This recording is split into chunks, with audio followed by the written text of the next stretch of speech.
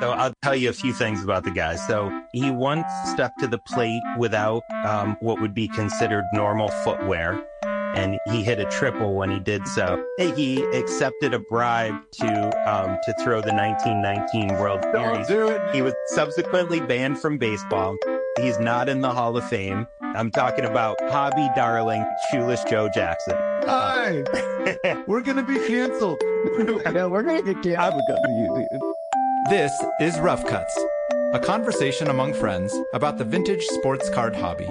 I'm Jonathan, Sports Cards and Sunsets, here with my collector buddies Matthew, 1956 Topps guy, and Nate, in Cardboard Veritas, as well as everyone joining us on the Instagram live chat this evening, November 26th, 2023. Welcome, everyone, to Rough Cuts. We've got a great agenda, which I'll go through in a minute. But first, I'm going to kick it over to Matthew to share some updates on how we're continuing to evolve in terms of formatting and availability of this project that we're diving into. All right, cool. Yeah, so we've gotten a lot of requests over the past couple of weeks to figure out, is there a way to share this content in a way that's not just Instagram Live? So it's fun for everybody who's in here. Of course, the live format and the kind of our hobby for many of us is kind of homed in Instagram, at least from a social media perspective. But I think, as we all know, like, doing playback on Instagram pretty much sucks. It's like not a good experience. Like, you can't really pause it, and then if you like leave the screen, it's almost impossible to find your place back. So that kind of sucks. And so, been trying to up our game on the tech front a little bit, and excited to announce today that we've been able to kind of grab all of the audio from all of our episodes and put it into podcast format. So we're going to be sharing the audio content both through Apple Podcast as well as Spotify. So that's going to be really cool. And then in the works, we're also trying to figure out how to share this to YouTube so that the video content also gets kind of stored and is able to be viewed in a little bit more of a user-friendly way than Instagram. So I think we're really excited about that. So probably over the next couple of days, we'll probably be sharing the links to the Apple Podcast and the Spotify link so that people can sign up and listen to us. Of course, I guess I want to say that, none of us are doing this to like create additional influence or to quit our day jobs, right? This is just fun for us, but we do want to make it easier for people to listen to the content and stuff like that. So we're going to be really excited to roll that out over the next couple of days here. Yeah, I'm super excited about that. And I agree. This is just, it's a hobby for the three of us. And, in fact, we even hope to have other folks that we're buddies with through the community on and, sharing the conversations with us. But, this is something that I think is taking us to the next level of just diving in and having fun with this thing. So I'm excited to see where it goes. Yeah, well said, guys. And I just want to thank both of you guys, too, for all the work you've been putting in. Matthew, you took a lot of initiative in figuring out how to do this. None of us podcast veterans, and you dove in and figured it out, and definitely appreciate that. And Jonathan, you've been doing some great work in the production side with music and, cutting some of the video and sound and stuff. So appreciate what you guys have been doing. And yeah, excited. Certainly there's some content that I've only had available to me via IG Live. And as you said, Matthew, it's a really tough way to watch it. And I feel like we set out a lot of times to do kind of like an hour, but we often end up closer to an hour and a half. And especially for 90 minutes to, just be on IG Live is tough. So hopefully it'll make it easier for some folks to check. And I just wanted to shout out real quick too, just before we move on, some of the folks in the chat. Looks like we have a lot of our buddies here, and appreciate you guys joining. TJ is online, is in. Josh Hall of Fame Cards is here. J-Rock, Jim, 1956 Topps, Babe Ruth Cards, Chris Publius, who's been a great supporter of our efforts here to get this thing going. Signed 1933 Gowdy, Cousins Collectibles, and some other folks. And we actually, it looks like he's not in right now, but Sports Card Talk was just in. Did you guys see that? He's the, I believe, the seller of the Baltimore News Babe Ruth. So that's a nice little vintage hobby celebrity we have. Very cool. Yeah. Yeah. All right. Well, why don't I go through the agenda really quick and we'll dive in. So a lot of these things have become sort of standard agenda items for this format, and we want this to be really card related. So we're going to start off sharing a recent vintage pickup or just a card that we've been vibing on recently. As a second agenda item, we are going to talk briefly about everything that's going on with Rob, sports card therapist. You know, he's someone who's all three of us have been on his podcast before, and we felt like that was something we should address. Third, being Thanksgiving week, we all wanted to share about reasons we're grateful for the hobby and just kind of some reflections on that. Then we're going to do another episode of Rocking the Boat, our thoughts on overrated and underrated athletes in the vintage hobby. And then we'll end with a recent mail day or just some parting thoughts on the hobby. With that, anyone want to volunteer to go first on vintage pickup? I will. All right. I have one that's kind of appropriate actually for our podcast here and our name. So I have behind me some cards I just got this week in a PW mail day, but then I also picked up this 1957 Topps Willie Mays in SGC 6.5. And this is a card that I had in a PSA 7 that I sold because it was a little too high grade for me, and it was pretty off center for a 7, so it just wasn't a card that was a great fit. This one, I didn't move down grade quite as much as I had hoped to. I was kind of thinking like a nice 4.5 or a 5 for this card, but Big Mac's Card Box ended up having this one available. Mac, it's the guy we know from Instagram, and it was perfectly centered both ways, really. And I don't say that like too loosely, but as far as I can tell, it's pretty 50-50 both ways. Really nice surface and just a great looking card. The one thing that kind of stunk is when it arrived, you can see there the case is cracked in the bottom left and packed really well by Mac. And there was no damage to the outside box. He had sent me photos before and they were fine. We're pretty positive guys. So I'm shout out what I feel like almost always happens in a situation like this, which is Mac felt really bad. He said, hey, that was not like that. I don't know how that happened. I packed it up well, which is all true. And he offered to pay for me to send it and get it re-slabbed by SGC, pay shipping both ways. So he did everything right there. I'm not sure yet what I'm going to do. I think I might actually crack it and send it to PSA just to see what happens there. I'm kind of wondering if it would get a 6 or a 7 at PSA. And most of my post-war stuff, the vast majority of my post-war stuff is in PSA slab. So I think I might just take that crack as a omen that I should get it in a different slab. But the reason it's appropriate, and I've talked a little more about this one than I'd intended to, but we're calling ourselves Rough Cuts. And I don't know if you guys can check it out. 57. And Jonathan, I know you're a set collector of 57 Topps. Right. And this one has a very beautiful rough cut along the left edge that is a classic example of what we're talking about. And one of the usages of the term rough cuts in our name. Yeah. And that's a beauty. You're really slumming with that 6.5 grade, Nate. Yeah, big step. Yeah, that's right. Jonathan, do you already have the maze for your set run? Yeah. I've got a PSA 6 that is really nicely centered. It's a beautiful copy, but not as well registered as that one that Nate just showed. Yeah, it's a cool card. Yeah.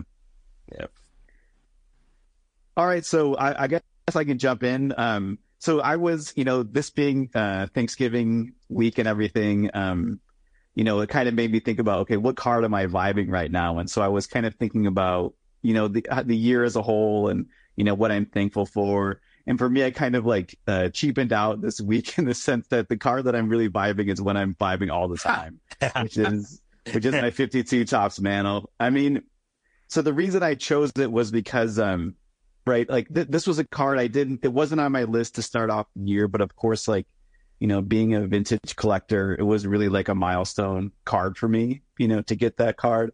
And it wasn't one that, I just kind of bought with cash that I had kind of saved up, right? I feel like I kind of really matured as a collector with all the cards I traded to get it. And, I think those cards taught me a lot about, who I am as a collector, like what are my goals? What do I really value in the space?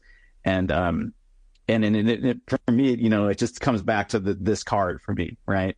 And, I just love it. It's this kind of thing where, as a collector, you want to derive just so much enjoyment from your cards. And like, when I get up in the morning, I'm getting ready to go to work. Sometimes, I'll just pop by my little card storage area and take a glimpse. And I'm always, this is the first card I always look at, and it always brings me so much joy every day. And just really thankful to have it in my collection. And just it's I love it. It's so much fun, and happy to show it off all the time.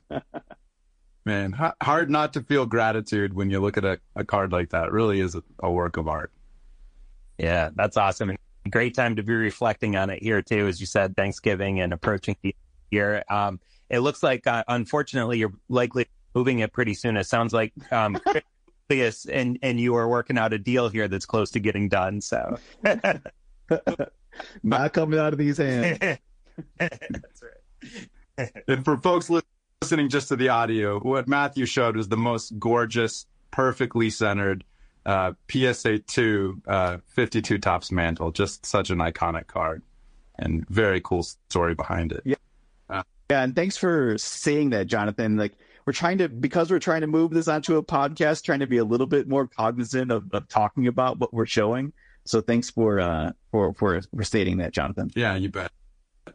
All right, I'll share mine. Now, I'm going to share a pair of cards, and both of you influenced me a lot in thinking about collecting, not only as singles, but thinking about them as groupings and connections between cards.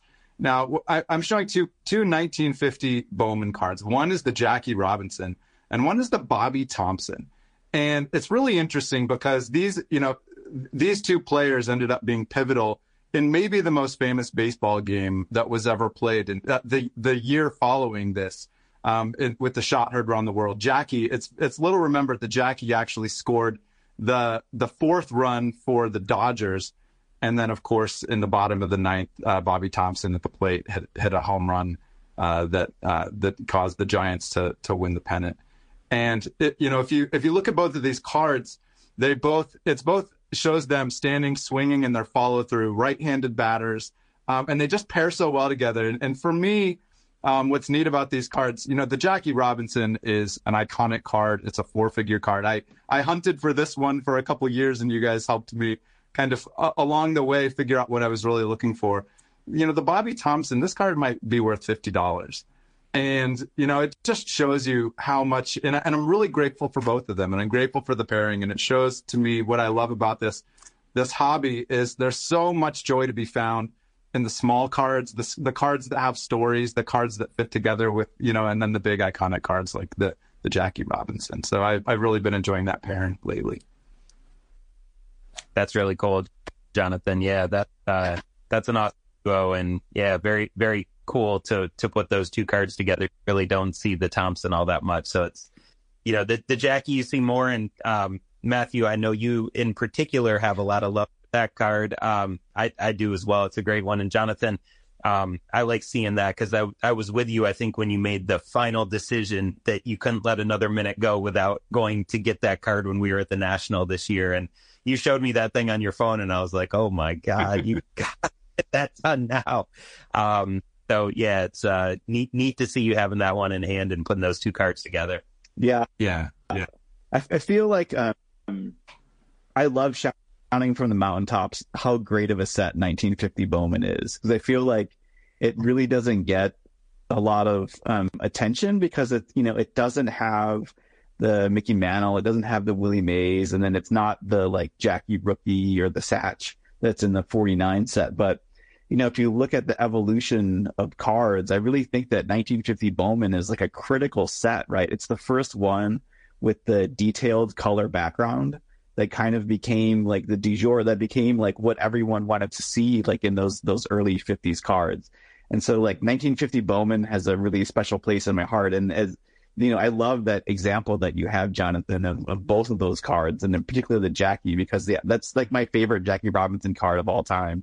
I love the image. I love that like standing away shot of him, on the follow through of his swing. And it's a great pairing, right? And I think that we talk about that a lot in terms of our collecting, is like thinking about, how does these cards fit into the set? And oftentimes like, what would I pair this with, or what would I group this with in some sort of like coherent theme, right? And that's a powerful aspect of collecting vintage cards for sure. Yeah, 100%. And folks should go back on Matthew's Instagram page and look at his pairing that shows the 50 Bowman Jackie with the 1933 Gaudi Ruth 144 and a really cool write-up. And that was one of the posts that really influenced me of thinking about cards as pairing. So that was a great one for me. All right, let's keep it moving. So this next topic is a little more serious, of course. Just sharing our thoughts on Rob, sports card therapist, which anyone in hobby Instagram world has been very aware of. There's been tons of discussion around it. And Matthew, I thought maybe we'd start with you and just kind of, share what's been your take on everything that's going on, and then Nate and I'll add and wrap up. Yeah. So it's a tough topic, right? I want to first give a shout out to Jeremy Lee. I think that he and Science Lab did a nice discussion of this. And, one thing that they kind of pointed out was, and this was also pointed out previously in when Adam, the Real 27 guy, came on Rob's podcast after the whole Shyway vlogs or whatever, like the guy who got caught shilling, talking about kind of separating the person from the behavior, right? I think that those are some subtleties that are worth thinking about when it's so easy to just get really angry about what happened and just roast people. Also want to shout out Chris and Josh from the Crossover. I think they did a nice summarization. I'm not going to go into the facts or whatever, what happened, but more just, that's been kind of done to death. But I kind of just want to start off with kind of what am I feeling? And I guess it's a combination of sadness and disappointment.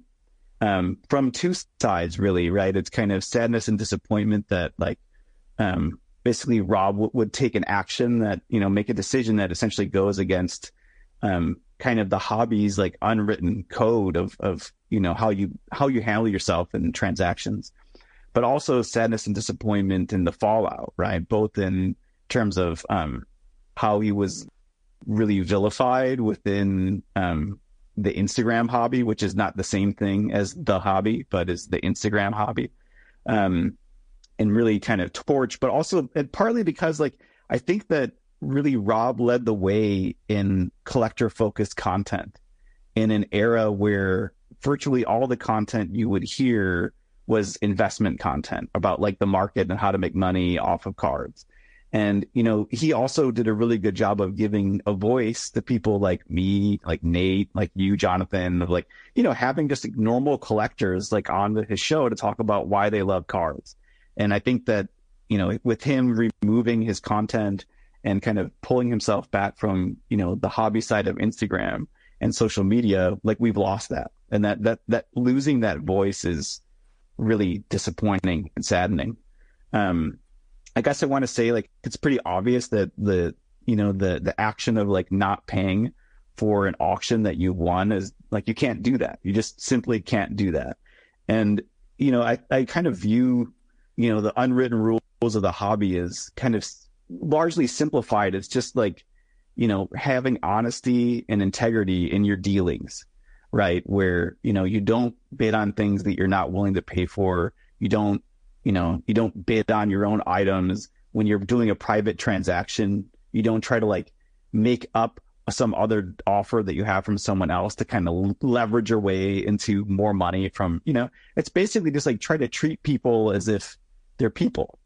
And I think my other point here is that I just feel the role of anonymity played such a big role in what happened here, both in the original action and the consequences, in the sense that, I think Rob probably felt empowered that, he's oh, I think this auction's being shilled. I can just not pay for it. And there won't be consequences for me doing that. And that's conditioned on the anonymity that he was using as just an eBay user. At the same time, the kind of backlash to what happened just really ramped up so quickly because of the anonymity of Instagram, right? You have all these people, they're not thinking of Rob as a person. They're thinking of him as like some character on a TV show that they used to watch and now they're mad about it. And I feel like a lot of the conversation that was had around the topic was pretty much garbage. It was a lot of like junior high level emotional response, and there wasn't a lot of nuance to what happened. And it's just so easy to vilify people and to just trash them and then not like kind of put yourself in their shoes and recognize that people can, all make mistakes. And I guess what I would want to leave people with is that, if you have questions about like, I'm engaging in some behavior, I'm not sure if it's okay or not. It's like totally fine to like reach out to your buddies in the hobby and run things by them and be like, hey, I don't know. I think this auction might have been chill that I'm considering not paying. Can one of you guys take a look at what happened in this thing and let me know your thoughts? Right. And I feel like by kind of like getting input from other people that you trust, a lot of these things can be mitigated to some extent, and we can at least communicate about it in a productive way and not just a flamethrower, like grenade tossing kind of way. So overall, just really disappointed and pretty bummed out. That's how I'd summarize my feelings on it. Yeah. Jonathan, do you want me to? Yeah, go. I'd love your thoughts as well. Yeah. Matthew, I think that's a great summary and really certainly captures a substantial part of my thinking on the topic as well. I know the three of us have spent some time talking about it, and I think view a lot of it pretty similarly. And yeah, I think you did a great job of summing up a lot of it. I guess a few other things. I think in Rob's apology video that was issued and, came out shortly after it was, put out there that he had done this on eBay. I think probably what he wanted to do there was to kind of get a response out quickly, get an apology out quickly. But I think that kind of showed, to some degree that you can hurt yourself some more if you rushed it and maybe don't do it quite as thoughtfully. And I kind of wish he would have talked to some other people and maybe taken a little bit more time to get that right. Obviously he used that term megabid several times, and that kind of spawned a whole group of memes and, jokes and attacks related to that. And, I think in part just because people kind of didn't really understand what he was talking about and or, thought the use of that term was funny. But anytime any of us are talking about it, obviously, I think we got to reiterate that it's wrong and it can't be tolerated. What he did. That said, I think, in Matthew, I think you alluded to this to some degree as well, but, concepts of proportionality and punishment are, I think, important, right? Like we, in our society, we don't, give life in prison or the death penalty for jaywalking or shoplifting or, whatever we have concepts of some degree of proportionality. And I'm not saying what he did was jaywalking. I don't know if it was shoplifting or something else, but, we try to think about, does the punishment fit the crime? And the swiftness and aggressiveness and personal nature of the attacks that came to Rob after this came out, I felt like, at least in my view, felt kind of disproportionate for what happened. And, I think keeping what he did in context, thinking about what he did was, it felt to me like a bad decision in the moment where he made a big bid that he ultimately didn't decide to stand behind. And, it was probably a series of mistakes because at any point before it was discovered, he could have fixed it. But, I don't think it was a fraudulent plot by him. It wasn't even shill bidding to try to increase the price of his card. I think it was a mistake for a card that he legitimately wanted and realized he had messed up. He said he felt like it was shill bid and his price was raised because there was shill bidding that wasn't done by him. But, I don't think that ultimately is a, sufficient excuse or reason to not pay the bid. But, so thinking about what he did as compared to, like one of the other big sensational things recently was what Card Porn did, right? With this whole big fraudulent scheme to try to photo match game used Jordan jersey that would have been, I don't know, I think it was 6 or 7 figures of value. And he went to great lengths and created fake accounts. And, there was a dead photographer that was involved. And,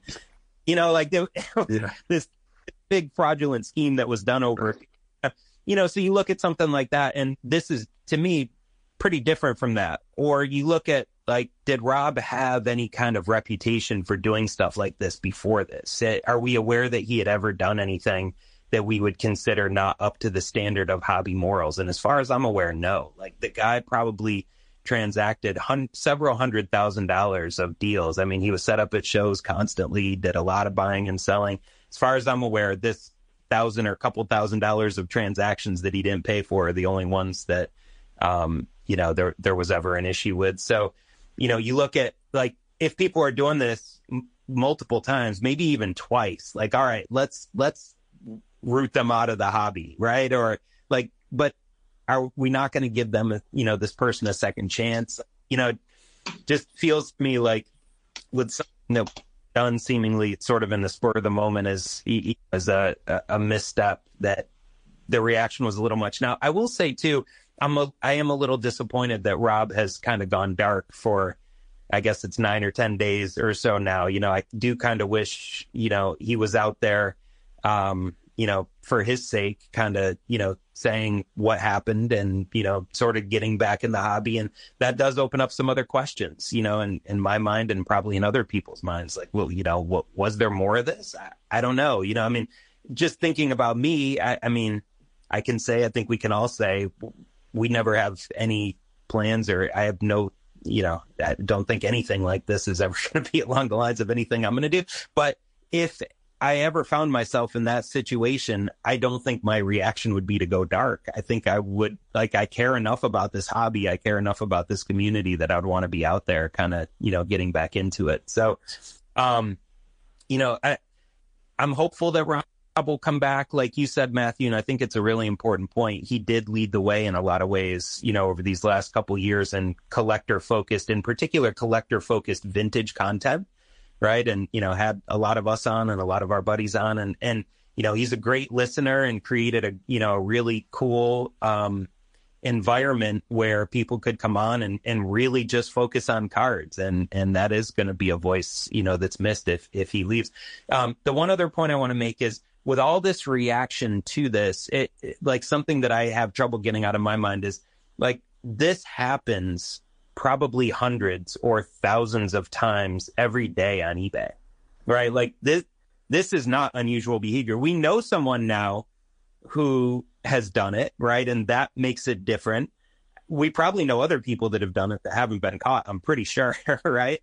But why do we permit eBay, and why do we permit Probstein to create a platform that allows this to happen, if our reaction is going to be so swift and so aggressive when we find out one person that we know does it? Like, we all live in this, it's a joke in the hobby, right? Like, you're buying it on eBay, I hope it doesn't get chilled, or you're selling through Probstein, I hope it actually sells. And like Trae Young, you see it a lot more on the modern side than on the vintage side, but something that's so pervasive like that, and really by a lot of people is to some degree permitted. It seems like it just feels like a lot of reaction when we finally know someone that's done it. So, those are some of my thoughts. I do hope Rob comes back. I hope he's, over a period of time, is able to, atone for this mistake and, poor judgment that he's made in doing this. And I'll say, a strong response is valuable in this situation too. We are a self-policing and a self-regulating hobby. And so we can't permit this kind of behavior to happen, or it's going to hurt our hobby. Right. So by no means do I want to imply that I think it's appropriate to be soft on this stuff. If you have someone, doing it repetitively, or if you have someone committing a fraudulent scheme, or even in Rob's case, there needs to be a price to be paid. And I don't want to minimize that. But I just want to think about, kind of the big picture and proportionality at the same time. Yeah. Yeah. And I think some people have made comments that, as a voice in the hobby who was, shared his own thoughts on ethics in the hobby, he certainly did bring a higher bar of, what was expected of him. And I think that's why a lot of us who knew him were really sad when this came out. First of all, I just want to say your thoughts were both so articulate, and I really appreciate hearing them. And I couldn't possibly have said any of that better. I wanted to share my own sort of emotional response. In some ways, for me, Rob was a little bit like a mini celebrity. And throughout the course of my life, I can think of so many times that there was a fall for a celebrity, somebody that we had put on a pedestal, and they made a mistake, and we saw this downfall. And it's always so disappointing, in the sports world, Michael Vick was one, if folks remember what happened with Vick. But at the same time, when I think about all of these incidents that have happened where somebody that I kind of put on a pedestal made a mistake, I also think of all these redemption stories. Vick is one of those redemption stories. I can think of redemption stories from Hollywood celebrities. I can think of redemption stories from Hollywood. Of course, Star Wars is one of the classic ones. And, I really hope that that this ends up being a redemption story for Rob. I hope he comes back. I think that the hobby is better with him in it, and he made a mistake. And also, having been on his show, having met him at the National, I felt like he became a friend of mine. And I'm pretty generous with the term friend when I meet somebody. And there's folks in this chat. Jackie's, Jordan's, Mantles, oh my. We just started chatting last week. I consider you a friend. And Rob was a friend. And when I saw that he made this mistake, it was really sad and disappointing. But I certainly think there's an opportunity for redemption there. I hope it comes back. I hope this is, a middle chapter of the book, not the last chapter. And, it's something that's definitely been tough on the hobby. Yeah. Well said, Jonathan. Yep. All right. That was great. Let's turn this to something more positive. It's the week of Thanksgiving. We wanted to share kind of our views on things we're grateful in this hobby for. And we've all been talking and reflecting on, even though from time to time there's these moments where a bad actor is called out in the hobby, we all kind of agree that there's so many friends we've made, acts of kindness in the hobby, reasons we're grateful for this hobby. And, I think we all want to do a little bit of roundtable on that. So let's go opposite order on this one. And Nate, you start, then Matthew, and then me. All right. That sounds good. Yeah. So I love talking about this topic because I am really pretty much daily appreciative of being a part of this hobby. So this one comes pretty fun and easily for me. So, I have a lot of thoughts on why I'm appreciative and why I enjoy this hobby so much. And I tried to narrow it down to just a few. So I kind of came up with, and trying to do that, 3 of them that really stood out. So the first, and I think this is, kind of has to be the foundation for the vast majority of us is the love of the cards. And, it starts there for a lot of us. I'm a little extreme in that way. Like a lot of people who do cards, also collect memorabilia or type 1 photos or, maybe still some NFTs related to that. I don't know. Some other things that are kind of what I'd consider sort of hobby tangential, but I'm just cards and cards alone. And, so for me, like that love of cards is huge. And I feel like the hobby is so wide and is so deep that I can collect cards forever and I don't need to collect anything else. Right. Like memorabilia, maybe it'd be fun. Type 1 photos, maybe it'd be fun. I'm sure there's a lot of whatever, lots of great stuff out there to collect, some related to cards, some not. But for me, it's just cards. And I love the history and the the card collecting canon going, all the way back, I think, to the 1860s when the first baseball cards were made, and learning about that, the opportunity to, to kind of study and really learn more every day about the cards themselves, and the, the opportunity to, appreciate the beauty and the different designs, and, learn about the history of the players and the sports. And then, with our collections of cards, the inspiration to curate, I think, is something that's really cool with the cards themselves. So, those are all awesome things. The second one, of course, for me is the community, and really on a day-to-day basis, it's the IG community for me, you guys and several of our buddies here. And, the chance to have a group of people who are spread around the country and in some instances around the world, who share this similar passion is a really cool thing. And, social media, I think a lot of times gets misused, but I think this is like kind of the perfect use for, connecting people that have this, this love of, what we share, and finding people within that group that are, similar enough and approach the hobby and life similarly enough that you can create real, genuine friendships. So, I think that part's awesome. And then, in addition, thinking about the community, also like going to shows. Like, I just love going to shows. I haven't been to one now in a couple months, and I'm feeling way overdue. Like, I just get so excited, especially if it's a bigger show. The rush, the adrenaline of walking into that show and, going around. I mean, the National is the ultimate, right? Like, that's like the hobby Super Bowl every year, and we get excited for months in advance of that. But, so the in-person stuff, and then, the community, and then even buying and selling. I've had the opportunity to have just tons of great interactions with people doing that. And,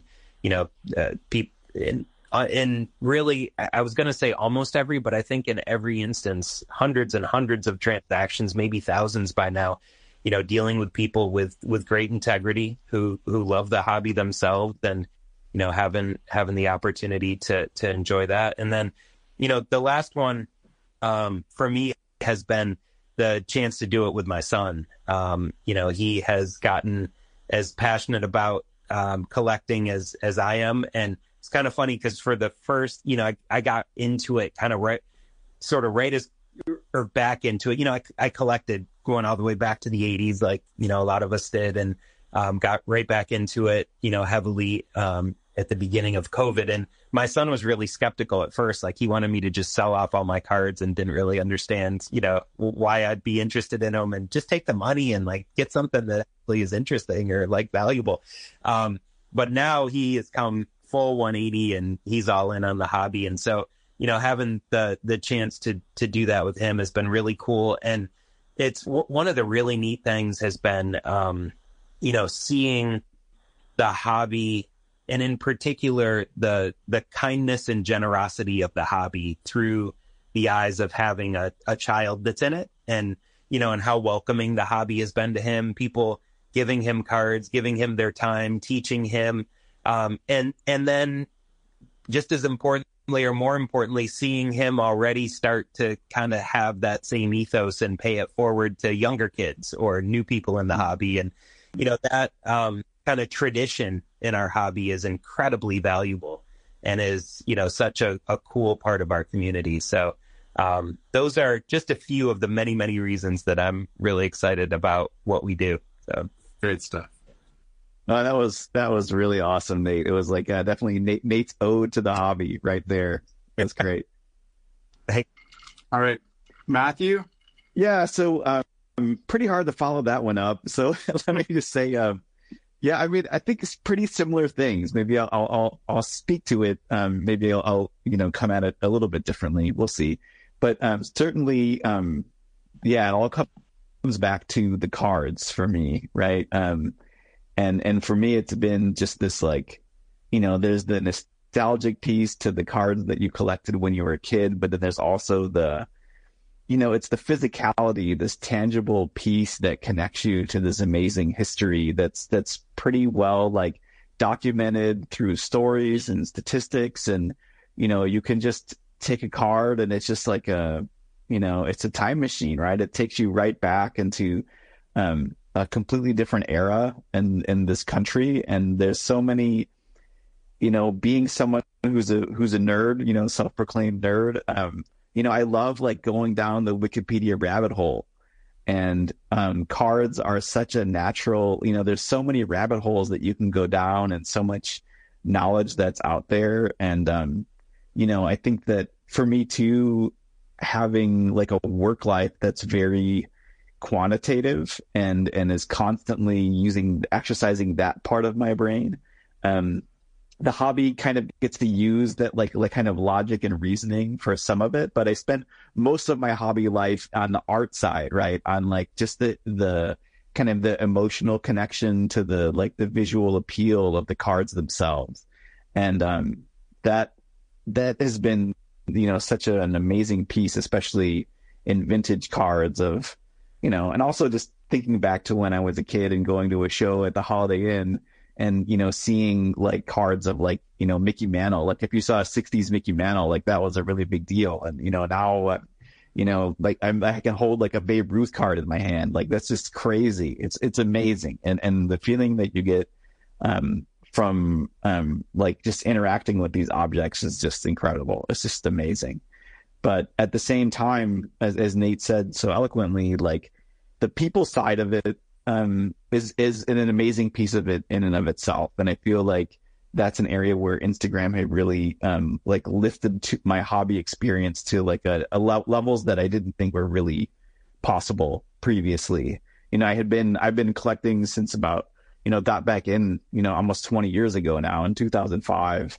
And, I was kind of like an avid message board person. I remember being really excited about getting a new card and sharing it on a message board. And I feel like Instagram just takes that to a whole nother level. And as much as I don't really like social media that much, but for curating a card experience, it's been pretty impactful. And the ability to, I've heard it discussed like you curate your collection, but you also curate your experience. And, all of these events with Rob and everything have, only further shown me, how important it is to curate my experience on Instagram to maximize my own happiness in the hobby. And, I've had so many positive interactions with people. Like we have Marty, I saw he was in the chat, 1933 signed Gaudi. I announced on Rob's show that when I was going to the National, I was going to have a Don Mossy card and a 56 Topps Don Mossy card as like my badge, so that if people saw me at the show, they should come up to me. And as soon as he heard that, he decided to send me like I think it was like a 64 signed Mossy. 66. That he just sent. 66, yeah. He just sent it to me out of the blue. If you say, send me your address. And so he just sent it to me. And like, how cool is that? And then, I had the card. And then, of course, I know, Jonathan, that you and your daughter have this awesome Mossy collection. So I'm like, this card belongs with you guys, right? And that whole community aspect of just meeting some really smart, intelligent people that kind of get the hobby in the way that I get, that's been a really rewarding experience. And I think that's kind of, and I feel like, especially in the last 2 years, that really sticks out to me as a major development in my hobby experience that I'm really thankful for. Totally. Something you said reminded me of when I was in elementary school. We found out that one of my friends, his dad had a 1964 Topps mantle up in his closet. It was a beater, rounded edges. And we just thought it was treasure. And when I think back on the story, I realized that we were right. And I don't ever want to forget the awe of appreciating, a 1964 Topps mantle, PSA 2 quality, as just this amazing object in the hobby. And I still look at the card stack that way. And that's the reason I collect so much of what I did. Yeah. And there's signed 1933 Gaudi in the chat. Yeah. And I reached out to him when you sent me that Mossy also and showed him that my daughter had it. So it's an awesome community. All right. I'll wrap this one up. I want to tell a story that made me realize what a special community the vintage collecting world is. This was early pandemic, and I embarked in collecting my first vintage set with my daughter, the 1960 Topps baseball set. We had a small starter set that we came into and loved the colors, loved the horizontal layout. And we decided we didn't want to collect the set by buying cards a la carte on eBay. It was too easy and too expensive. We wanted to sort of meet collectors and try to do it in a much more interesting, human-related way. And this was before I was on Instagram. I was trying to find a hobby community on Reddit. And there are some baseball card boards on Reddit. There was a guy who posted that he was working on his second or third 1954 Topps baseball set.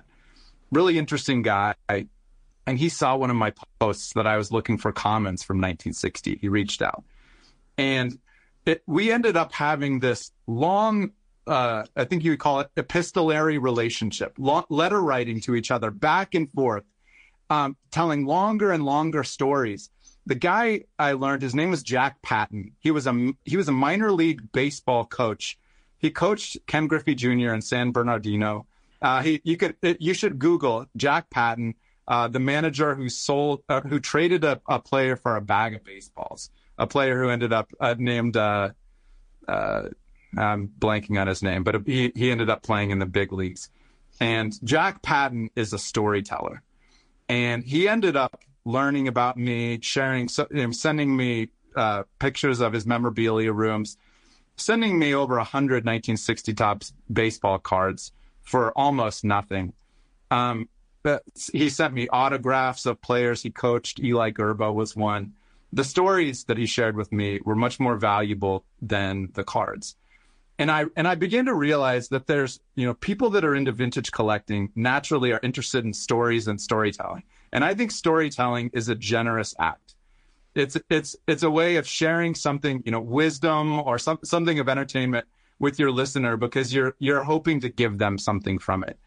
And I think that spirit of generosity is so alive and well in the vintage hobby. And frankly, it's different than any other group I've ever met. And I could share dozens of stories of interacting with people who found out that I had an interest, found out that my daughter was collecting and gave me things, sent me things, all kinds of gifts, but even more importantly, the stories to me. And that was it was especially in that world of set collectors that I realized had an interesting take on stories and the long, tedious act of working towards a goal. But Jack Patton was someone who really sort of taught me the example, and I'll never forget the interactions I had with him. And I've never been disappointed by the hobby. Ever since I decided to really dive in. We finished that set. We finished the 1960 set. We've gone to 2 nationals. I'm going to be doing this for the rest of my life. And I always think of these generous acts like Matthew, when you sent me the signed Mossy, as a reminder that I need to be that storyteller and I need to be the gift giver that's also finding other people and what their interests are. And when we take the dollars and cents out of our eyeballs sometimes and realize how much do we really care about, $40 or $50, like when you have an opportunity to do something special for somebody else. And it really is just little acts of generosity that I think make such an impact. So I'm extremely grateful for all of those interactions. I'm really grateful for the community. And I really do believe, notwithstanding, the occasional bad actors you hear about, it's one of the kindest communities I've ever been a part of. Yeah, that's really well said. And I guess the only thing I want to add there too is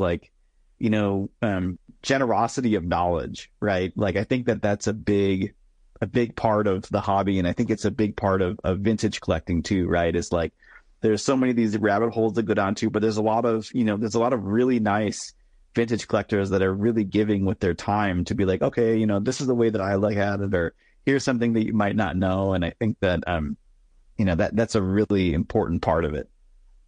Yeah, absolutely. Yeah. And Jonathan, I enjoyed hearing too about, kind of the set building community. That's not a part of, not a big part of what I do. I am working on a couple sets very slowly, but I don't really consider myself a set builder. I know you've done, quite a bit of that, including with your daughter, in a way that's really, really cool. And it's neat to hear some of the, kind of sub-community elements that go into that you've experienced that probably are a real part of why that's a really important part of the hobby for you. Yeah. It's cool. Yeah, absolutely. Yeah. All right, let's keep it moving. Now we're going to rock the boat and do a little overrated, underrated. So we're going to shift the tone here.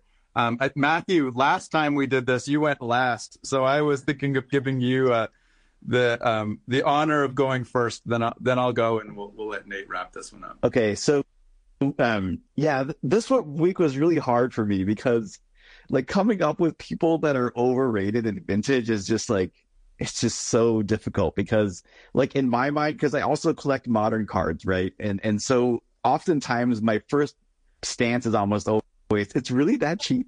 It always just seems like these cards are just like so inexpensive compared to like the hype cycle that is like modern cards. So it's hard to kind of pick somebody out to be overrated, but I'll do my best here. So maybe first I'll start out with underrated because it's easier. So my underrated pick is this gentleman. So what I'm showing on the screen is a 1935 Diamond Stars Hank Greenberg and a PSA 3.5. So I think Greenberg is a really underrated guy because he played in the era that kind of spanned from like basically like the Lou Gehrig era through kind of like the DiMaggio, Ted Williams era. And of course, like, if you look at his stats, they're just mind boggling. They're like insane. And, like Ted Williams, he lost a lot of his playing time due to military service. So he lost 3 full seasons and the majority of 2 additional seasons. But if you look at his numbers, right, he was pulling like a 1.1 OPS over multiple seasons, and just, always among like the league leaders in home runs and RBIs. Obviously he's one of like the great Jewish players that's often brought up between like him and Koufax. But he also just doesn't have that many cards. That's one thing I think that hurts him, right? He has the 34 Gaudi. I think that's usually considered his rookie. There's this 35 Diamond Stars, which I really love. And then the other one that always pops out to me is the 41 Play Ball, which is a pretty nice card, but also kind of ridiculously inexpensive. But considering kind of like his impact on the game, both like when he played, being one of the only Jewish players, and then also later on in his life when he was an executive, kind of really advocating for the inclusion of African Americans in the league.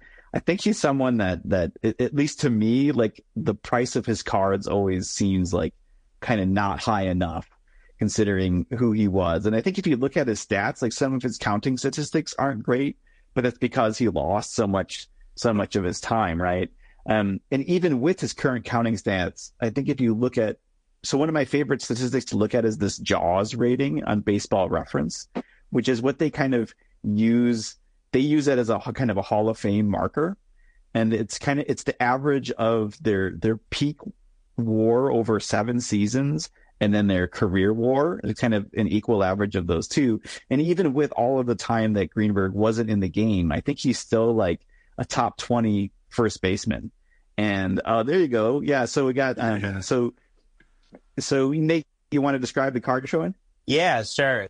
This is the 1941 Play Ball Greenberg that you had referenced, Matthew. And yeah, this I think it's such a pretty card. I mean, look at the way that kind of lime green when it hits the light just glows, and such a great swinging batting pose. So yeah, I figured I'd grab my raw copy, and then this is the 39 raw as well. So you referenced a couple of his other ones. I figured I'd grab them. They were nearby and show them. So Lex, both raw. That is so cool.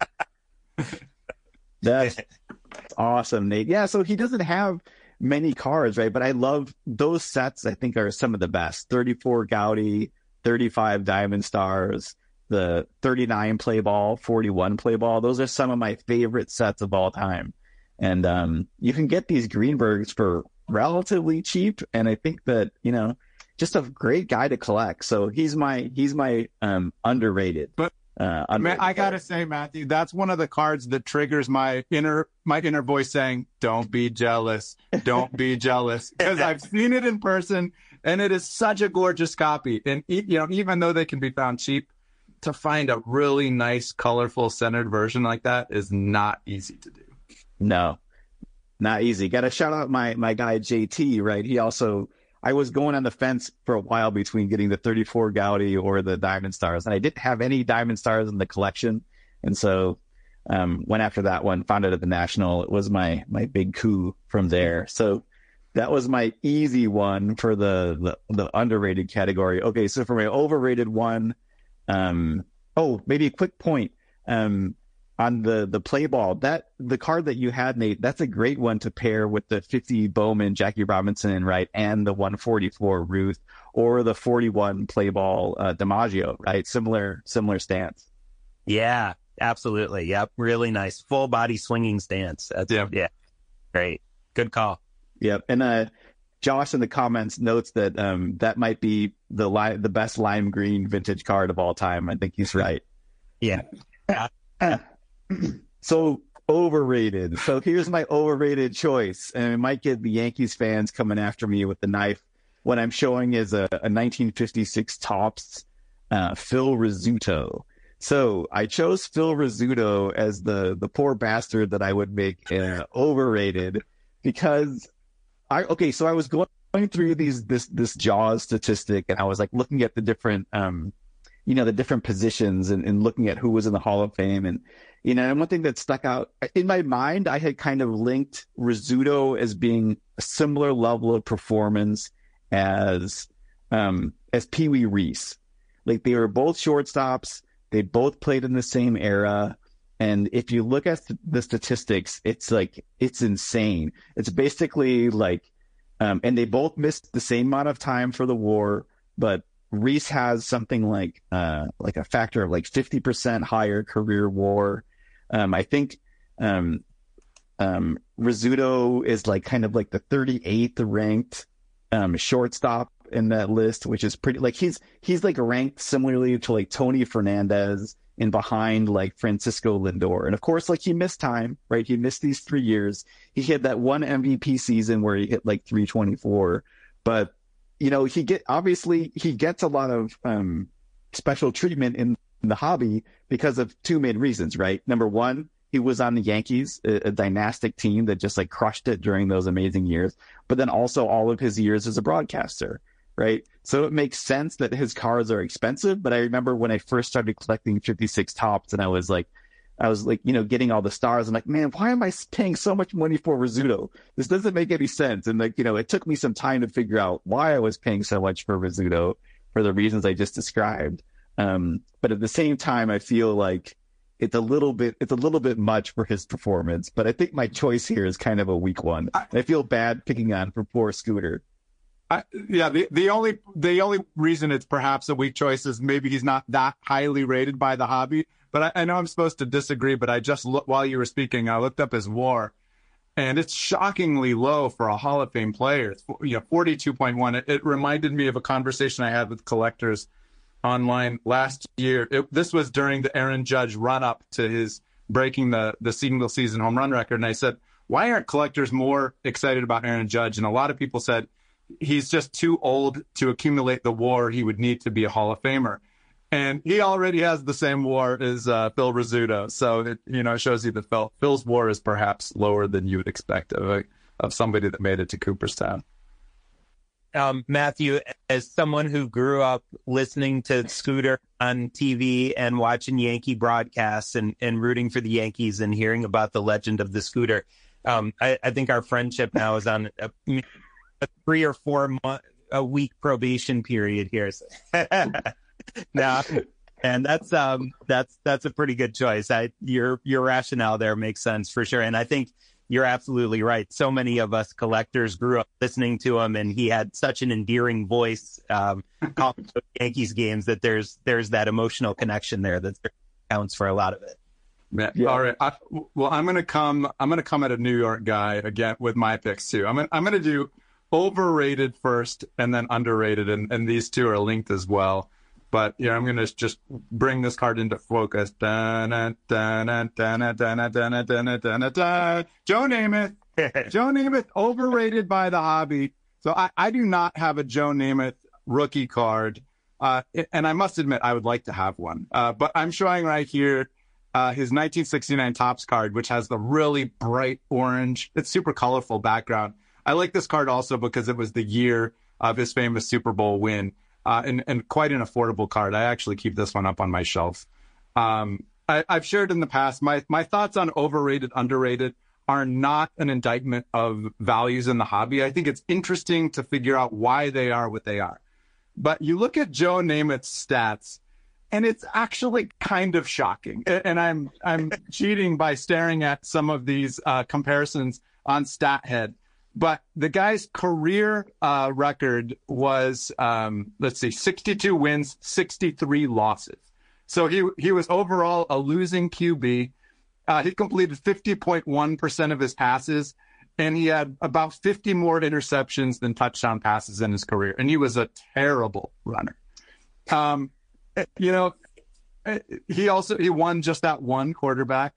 He was all pro 4 seasons. And of course he's in the Hall of Fame. It was a different game back then, but if you compare him to a few contemporaries, you realize there were some other QBs back then who could complete touchdown passes and more than 50% of their balls. But, to me, it's a lesson. I mean, clearly, statistically, this guy wasn't all that.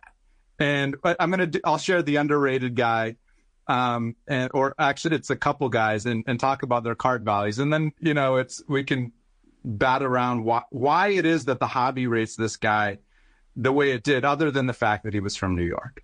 But it's actually fascinating to look at his stats that are fairly pedestrian. Nate, any reaction to that before I jump into the underrated? No, I think that's a good choice with him. Right. You have these, these kind of like softer elements that play into it. And that one Super Bowl is so prominent with New Yorkers, and, the fact that he called the win and you're guaranteed the win. Yeah. Right? And he stayed fairly prominent, I think, afterwards, parading around in the mink coats and being a little handsy and, kind of stayed in people's consciousness. But that guarantee of that Super Bowl win is probably like 40% of his market value. Yeah. But those stats are bad. Like, he'd be out of the league really quickly these days. And to go back to something I said earlier, it shows you this hobby is not about who the best players were. This hobby is about stories, and it's about history also. And he has a more important place in history because of the stories and the guarantee and things like that. So there's a couple, I'm just going to throw in 2 quarterbacks, one that kind of came right before Namath and one, contemporary of his. Bart Starr is one, and I do have a Bart Starr card. Unfortunately, my Fran Tarkenton rookie, Fran is the other one I wanted to nominate, and I don't have that on me right now. But Bart Starr and Fran Tarkenton were, if you look up their stats, heads and shoulders above Joe Namath. So this I'm showing this is the 1959 Topps Bart Starr, and I like it because of the bright pink color, and it's fun to have the colorful cards. I think about the rainbows I want to do in photography with these. Bart Starr, if you look at him stats head to head against Joe Namath, just about every category that matters, he was better. He won 5 championships for the Green Bay Packers, a big program. And he is a quarterback that gets some love in the hobby. Fran Tarkenton, I would say, gets even less. If you look at Tarkenton's stats compared to the other guys, they're way better. He was actually, and I didn't know this until I looked him up. He was a phenomenal runner, more than 5 yards a carry, lots of rush touchdowns. I think it was his record that Dan Marino broke when he passed for more yards than target. So his all-time passing yardage record stood for a long time. But so I looked up the card values. I thought, let's look at PSA 6 of all their rookie cards. And it turns out the pops are almost identical, between 350 and 450. The Tarkenton rookie in PSA 6 is worth $465. And that's actually, it's a black bordered set. It's a tough 6. The Star rookie in PSA 6 is worth $1,500. I might have to get one of those because that sounds pretty cheap. The Namath rookie in PSA 6, again, same pop count as the Tarkenton, $5,500. And so it's a way more expensive card for a guy who wasn't nearly as good of a player. but he was iconic, and he was from New York. And when it comes to stories, he's the guy we all remember. So that's my overrated, underrated for the week. I like it. It makes total sense. I think I love your point, Jonathan, that you made when we first talked about this last week, is that, like, we can get out our stat book and talk about blah, blah, blah, blah, blah, blah, but like, that's not what it's about. It is not, the card values are not a reflection of the stats, right? It's all of like the stories, the legends, the mythology, and that's something that certainly extends to, like the Negro League players who like don't have the statistics, right? Like Satchel Paige, I think, is basically solely exists as like a mythological figure, right? And it's the stories that capture the attention. That's the big deal. Totally. By the way, Josh, Hall of Fame Cards, commented in the chat that the Star and the Unitas rookies go together really well, which I would love to have that pair. And when I was reading about the history of Joe Namath, I learned, I always thought it was this epic clash between Namath and Unitas. And I didn't realize until I looked it up, Unitas was the backup QB at that point in time for the Colts. Their starting QB had won the NFL MVP, and he came off the bench to score the only touchdown. So it wasn't as much that, this epic clash between Unitas and the youngster Namath, but the history was a little bit different than I remembered it. Love that history, Jonathan. Those are some great comparisons, and it's I like that you're doing some non-baseball stuff too. We're very baseball heavy sometimes, which is good. The hobby is baseball heavy, especially the vintage hobby, but good to mix it up a little bit. And hearing about those 3 or 4 quarterbacks from that era being compared is really interesting. That. So I'll go I'll start with my underrated, and I'm going non-baseball with mine as well, which is this guy. And I don't think is an underrated player. I think he's a properly rated player, and there's a ton of debate about where he fits. I think almost everyone considers him a top 10 NBA player of all time. And I guess I'm showing the cards here, but for folks who are listening, I'm talking about Bill Russell, the NBA legend, and I'm showing his 1961 Fleer portrait and in-action cards. And I think and when you debate top 5 or 10 basketball players of all time, he's always in that conversation, usually somewhere between kind of 4 and 8 or so, which feels to me kind of like the right spot. But from a hobby standpoint, I'm just continually surprised by how inexpensive his cards in particular are. He has only 3 main playing days cards, kind of, mainstream issues. And those are his 57 Topps rookie and these 2 1961 Fleer cards. And so Bill Russell's total playing days PSA card population is about 3,800 cards. Wow. His rookie is just under 1,200. The Fleer portrait is about 1,450. And the Fleer in action is just under 1,200. So total playing days PSA pop of this guy, who's an 11-time champion, arguably numerically the greatest champion in major sports, American major sports history. Top 8 player of all time by almost all measures, icon of the game, icon of the civil rights movement. Only the 3rd player in major sports to have his number retired league-wide, which happened shortly after he died last year. And that's along with Jackie Robinson, of course, in baseball, and Wayne Gretzky in hockey.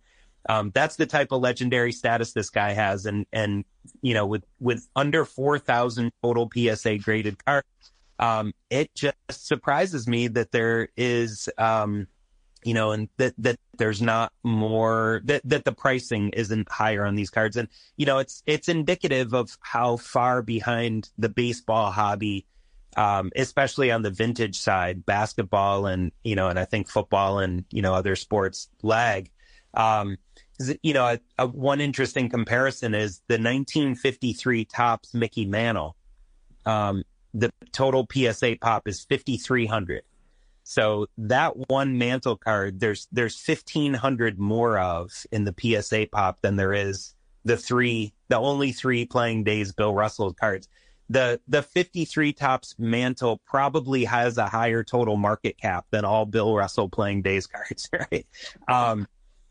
Why? Yeah, right. And it's like, from a hobby standpoint, I just, not the 52 mantle. Like, I'm not misspeaking. The 53 mantle. Like, all right, I could see it if it's the 52 mantle. And then, the Jim Brown rookie card, that has a PSA pop of 5,200. So it's, about 4.5 times the population of the Bill Russell rookie. Basketball cards just were not that popular. Then basketball as a sport wasn't that popular yet in the 50s and early 60s. And so not that many of these cards were made and not many of them were saved. And so when you look at the populations compared to baseball, certainly, but even football, there just are so few of these cards out there. So it always kind of, I don't know, surprises me. And, when we had the big sort of run up in pricing, it happened in vintage basketball cards a couple times. There was one in the summer of 2020, and then another one when everything went nuts in early 2021. And, I feel like those cards went up really fast, in part because the pops are so small, but, they've come way back down. And I think over the last year or two, as vintage baseball cards have stayed really strong, vintage basketball cards have really come down quite a bit. And so, they're kind of lagging way behind, some of the other stuff again. So I thought he was kind of the most stark example to make that point with. Well, so there it is, ladies and gentlemen. Nate is in the clubhouse with Ted Williams and Bill Russell as his underrateds in the hobby. But I gotta say, you make a pretty compelling argument, counselor. I mean, that pop count, I never would have thought the pop count across all 3 of those cards was that low. I'm thinking buy call options on Bill Russell. So Nate, I don't know very much about the vintage basketball market, but when I try to analyze, like, why could this be? The thing that comes to my mind are like big man syndrome. Is that, like, seems like the hobby seems to, like, dislike big men in general. So, but then I started asking myself, how does Russell compare to Wilt in terms of pricing? Even I know that Wilt's 61 card is his rookie, but, like, how do they compare pricing wise? Yeah. Right. So I think the Russell rookie from 57, there's about 1,200 cards in the PSA pop. I think the Chamberlain rookie from 61 is probably about 2,000 or so. So it's close to double the number of cards. And, grade for grade, certainly the Russell is higher, but I think if you account for pop, I would think the Chamberlain value, it feels to me like the Chamberlain is maybe a little more heavily collected. That may be in part because the 61 Fleer set is so popular among basketball collectors. I see. The big man, little man, that could be part of it. I don't know how much that applies to vintage guys going back this far. Maybe I kind of feel like the all-time rankings matter more than where they, like Jerry West or Cousy, for example, I don't feel like are over collected compared to Chamberlain and Russell based on their position. Mm-hmm. Interesting. So then your argument is really this, that, like, it's basically like a lack of hobby awareness, that, like, these cards aren't as collected as you might expect. Like the basketball, would you say that, like, basketball is pretty much like 1980 Topps and later, like Bird, Magic Johnson, and then that it going forward? Or yeah, I think that's right. Or even 86 Fleer and later, or for a lot of people, maybe 03 Exquisite and later. I think there's a huge modern and ultra modern basketball hobby, but for whatever reasons, it just has not translated to more interest on the vintage side. And certainly, there is a real community of vintage basketball collectors and very passionate, but it's just a lot smaller than it is on the baseball side. I think when you look at modern and ultra modern, they're probably fairly similar, is my sense. Baseball. football. Like they're all really popular. Is another thing when I always think, because I don't collect football and basketball very much, and the other thing that I always think about with these two sports is that like it feels like the game just changed a lot, and for that reason people just like disregard the game like prior to some particular era. Like it's not collectible because it's not really the same game that they're playing now, so there isn't maybe the connection that they have in baseball. Does that ring true, or is that just kind of a misconception on my part? That could be a part of it. I do think that probably is more prominent. I think you could make that argument to some degree in baseball as well, but it probably is a little stronger in basketball and football, just, based on the level of athleticism involved in those sports and the evolution of the athleticism in those sports. So that could be part of it. Jonathan, and you have any thoughts on that? Yeah. But I do think that argument sort of applies across sports, but probably more so in basketball. One thing that I thought was a really interesting barometer of how cards are regarded in the hobby. Remember the PWCC Iconic 100? Lots of great discussion. Of course, lots of controversy around it. I pulled it up. The Russell and the Chamberlain rookies were both in the 20 to 10 ranking. So I think that it looks like Russell was number 17. And then Wilt Chamberlain the rookie was regarded more highly than that at number 12, just above Hank Aaron and Mickey Mantle rookies. So the Wilt was pretty high up on that list, but both of those cards were still below the Jordan PMG. They were both below the LeBron Exquisite. So if you look at modern basketball cards, they were still coming in, much higher than the Wilt and the Russell rookies. Right. Yeah. That makes sense. Yeah. All right. Well, yeah, good stuff, guys. So yeah, my most overrated, I don't have a card to show. It may be a while, if ever, before I'm a little nervous about putting this one out there because I feel like, I did Nolan Ryan last time and there was some backlash. This one could first. So I'm struggling here a little bit, but I'm going to go with it. So my most overrated for this week is so I'll tell you a few things about the guy. So he once stepped to the plate without what would be considered normal footwear, and he hit a triple when he did so, or so the story goes. He accepted a bribe to throw the 1919 World Series. Don't do it, Nick. Don't do it. But still notably hit 375 in the series. He was subsequently banned from baseball. He's not in the Hall of Fame. His character features very prominently in a well-known and loved baseball movie, Field of Dreams. So I'm talking about pre-war hobby darling, shoeless Joe Jackson. Why? We're going to be canceled. Yeah, we're going to get canceled because of you, dude. I'm hard on these overrateds. I'm not bunches. So cut the feed. That's it. I have nothing else.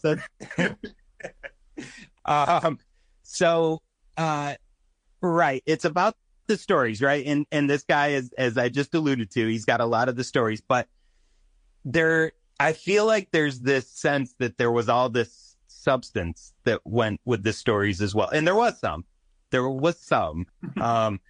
but I look back and I compare to some of the other guys, right? So you talk like, Nap Lajoie, you talk Tris Speaker, Rogers Hornsby. So, like Shoeless, I feel like the conception is like his career was cut short because he was banned from baseball. And so, he didn't get to accumulate stats, but he was a really dominant player when he played.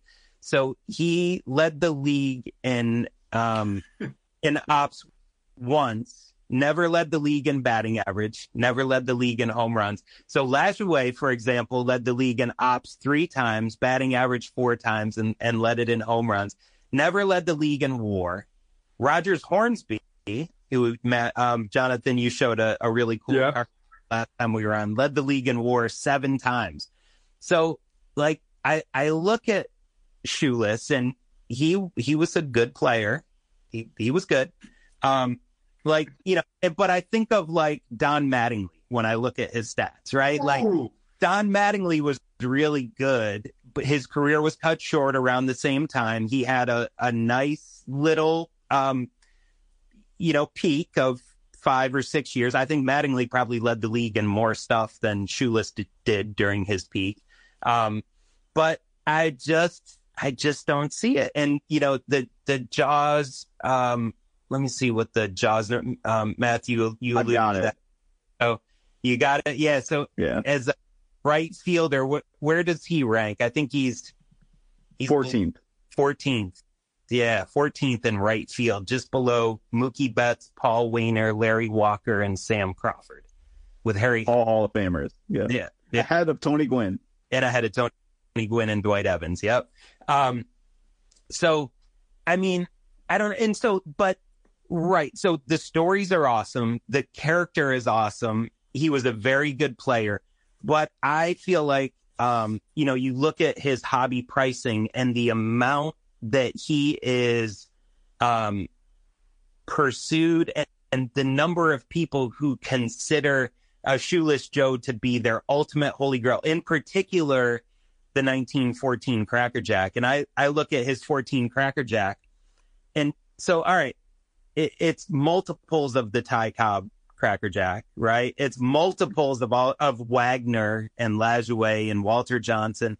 And you say, all right, that's because it's low pop, right? Because people got upset about the Black Sox scandal and they didn't keep his cards. They threw them out. They kept the Cobbs because he was awesome and people like to collect him and they didn't want to throw out Cobbs. But then I look at, you know, his pop, it was his pop from 1914 is about 40. Christy Mathewson's is about 30, right? Maddie has that super rare 1914 Cracker Jack card. Yet the Shoeless is the one, and the Maddie card is expensive too. Shoeless is more expensive and I feel like way more sought, right? Than Maddie, even though it's higher pop. And you have a guy like who just historically is not even in the same ballpark as a guy like a Maddie. So I don't know. I feel like I could see him having a prominent place, but I can't see him being the guy that everyone has at the very top of their pre-war list of, I gotta have a $50,000 or $100,000 card of this guy. So I realize I better shut down my social media and leave for a month or two and let him go over. What do you got? Ladies and gentlemen, when we debated doing the overrated, it was Nate who said, don't be too surgical in your takedowns here, okay? But that was too much, Nate. Too much. Maybe one of the top 5 cards in the hobby. You've taken it down. I think you got to look at everything Publius 13 said in the chat because it's brilliant stuff. Yeah, and Publius is right. Ray Liotta has never given a compelling performance on screen as Christy Mathewson. So I think, you know, Shoeless Joe had that going for him as well. But I'll say this. We've talked a lot about something in these, in collecting and athletics about, there's something special in the what could have beens. And even Mickey Mantle is a what could have been when you look at his injury history. Bo Jackson from our era was a what could have been.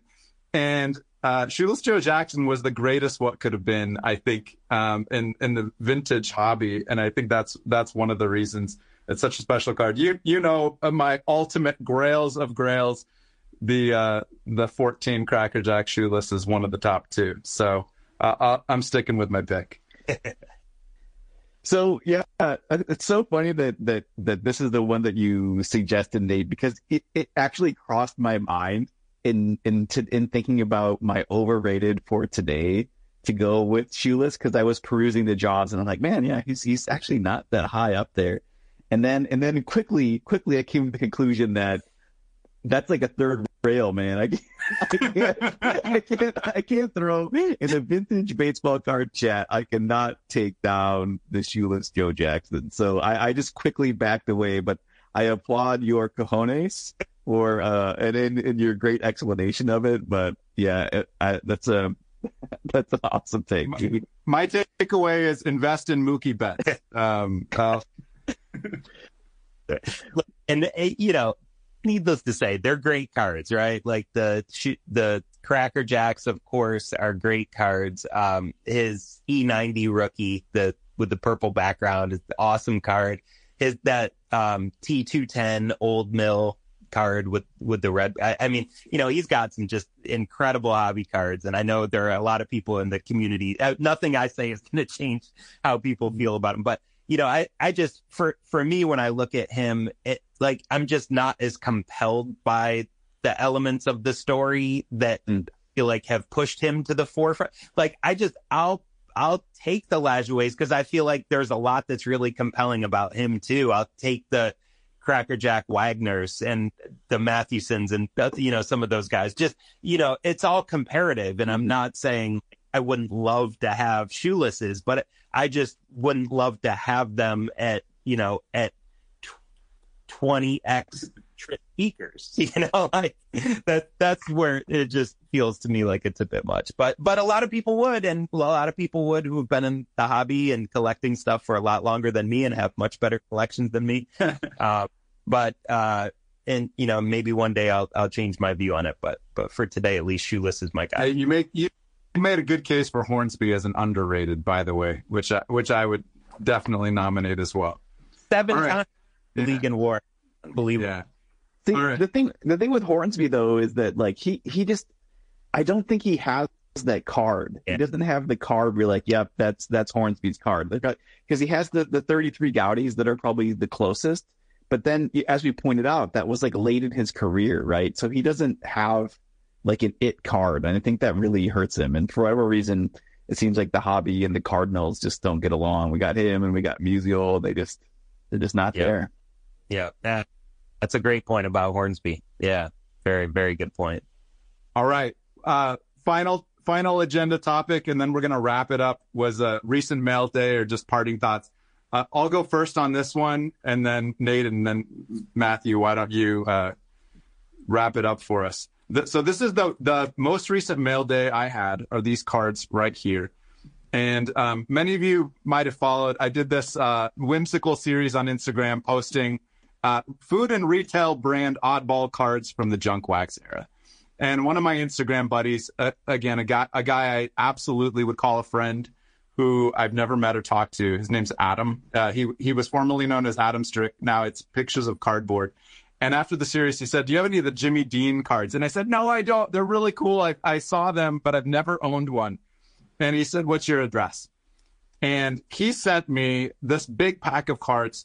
I think in here so I'm showing, these are these gorgeous red 1991 Jimmy Dean cards. We got Barry Bonds, Ricky Henderson, Dwight Gooden, my favorite player on top, Darryl Strawberry, which in my binder of maybe 400 or 500 Darryl Strawberry cards, never had this one. That's going in the binder. He sent me some 93 Jimmy Dean cards, including an unopened pack that has Nolan Ryan on the top. A few 92s. Check out this Cecil Fielder. This is a vintage baseball body right there. Cecil, he had some weight to put behind the ball. He was a beast. Frank Thomas, and then the 91 Ken Griffey Jr. This is legit PSA 9 quality. I opened these with my son. Had a blast. I mean, just so cool that he spent more on shipping alone than most people would, tip a waiter or waitress for a nice dinner. It was, and frankly, that kind of experience for me has become commonplace because I've made so many friends like that in this hobby. So, yeah, that's right, Gowdy, the man. Fielder ate a ton of sausage. It's an appropriate endorsement for that guy. Back-to-back. I was looking at his stats on those cards. Back-to-back seasons, he hit 95 home runs and 265 RBIs. It was crazy. But anyhow, Adam, if you watch this, thank you for the mail day. I've been enjoying these cards, and I'm excited to binder them up in their appropriate places in the PC. That's awesome, dude. That's so cool. Adam is great. He's got, for people who don't follow Pictures of Cardboard, you really should. I think that in terms of visual quality of images, one of the best accounts there is on Instagram. Yeah, he's an artist, and I've chatted with him a bunch. And he responded, and he's like, no, I'm really not. I think he's a scientist, like you are, Matthew. His wife's also on Instagram, and she is an artist and an art teacher. She does beautiful paintings on Instagram, and I follow her as well. So clearly there's an artistic eye in that family. Awesome. Matthew, do you want to go next? Or? Yeah, I can go next. So, a recent pickup that I wanted to show off was this card right here. So this is a 1956 Topps Early Win PSA 6. So I mega bid on this card. So you know, I obviously collect 1956 Topps. That's the name of my IG account. And I've been slowly trying to kind of build up a group of the Hall of Famers from 56 Topps in kind of PSA roughly like 6 to 7, mostly 6, pretty hardcore actually, right at 6. And like this, I have an ungraded version of this card, but this is like the one registry thing that I do is the 56 Topps Hall of Famers. And I've been looking for like a centered version of this early win card for like 4 years on eBay. Seriously. And so there was one that I lost last year because I just like forgot about the auction ending. And it was one of those like, God, like, you know, when you've been waiting for that long and then you drop the ball, it's just like such a gut punch. And then this one came up for auction on eBay maybe like 2 weeks ago. And I think I was like, I just went like 3x above market value because I'm like, I cannot not lose this card under any circumstances, right? So I did the mega bid, just threw it down and overpaying for it. But it like the amount of money that I overpaid for it is well worth like not having to suffer another few months of not having a nice centered version of this card. And what's crazy is that like Early Win is a Hall of Famer, but like just barely. Like he's always on the list of people that like, why is this guy in the Hall of Fame? If you look at Baseball Reference, his Jaws rating puts him at like 65th overall for starting pitchers. So he's like not that far above like Cole Hamels and stuff like that. So he's in the Hall of Fame, but for me, it wasn't a big deal card because it's just so hard to find a centered version in a PSA 6. So that's the one that's my recent pickup I'm pretty jazzed about.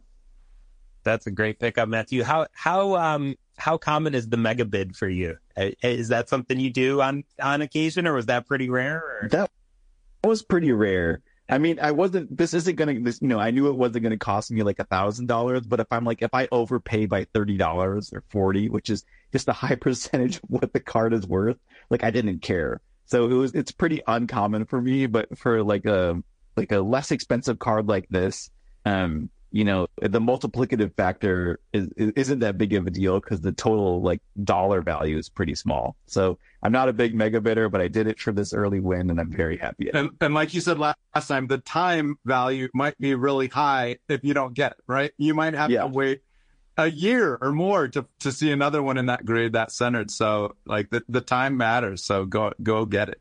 That's awesome. You got it. Yeah. Good connection.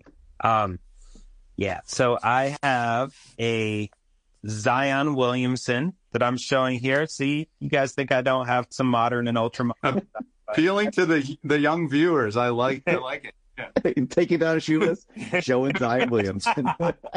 Yeah, that's right. Followed up with a Zion card. Yep. And a Mike Greenwell 1987 Topps signed card. So the Zion I've had for a while. I've just had it out lately because and it's the Mount Zion Court Kings rookie card of his in a PSA 10.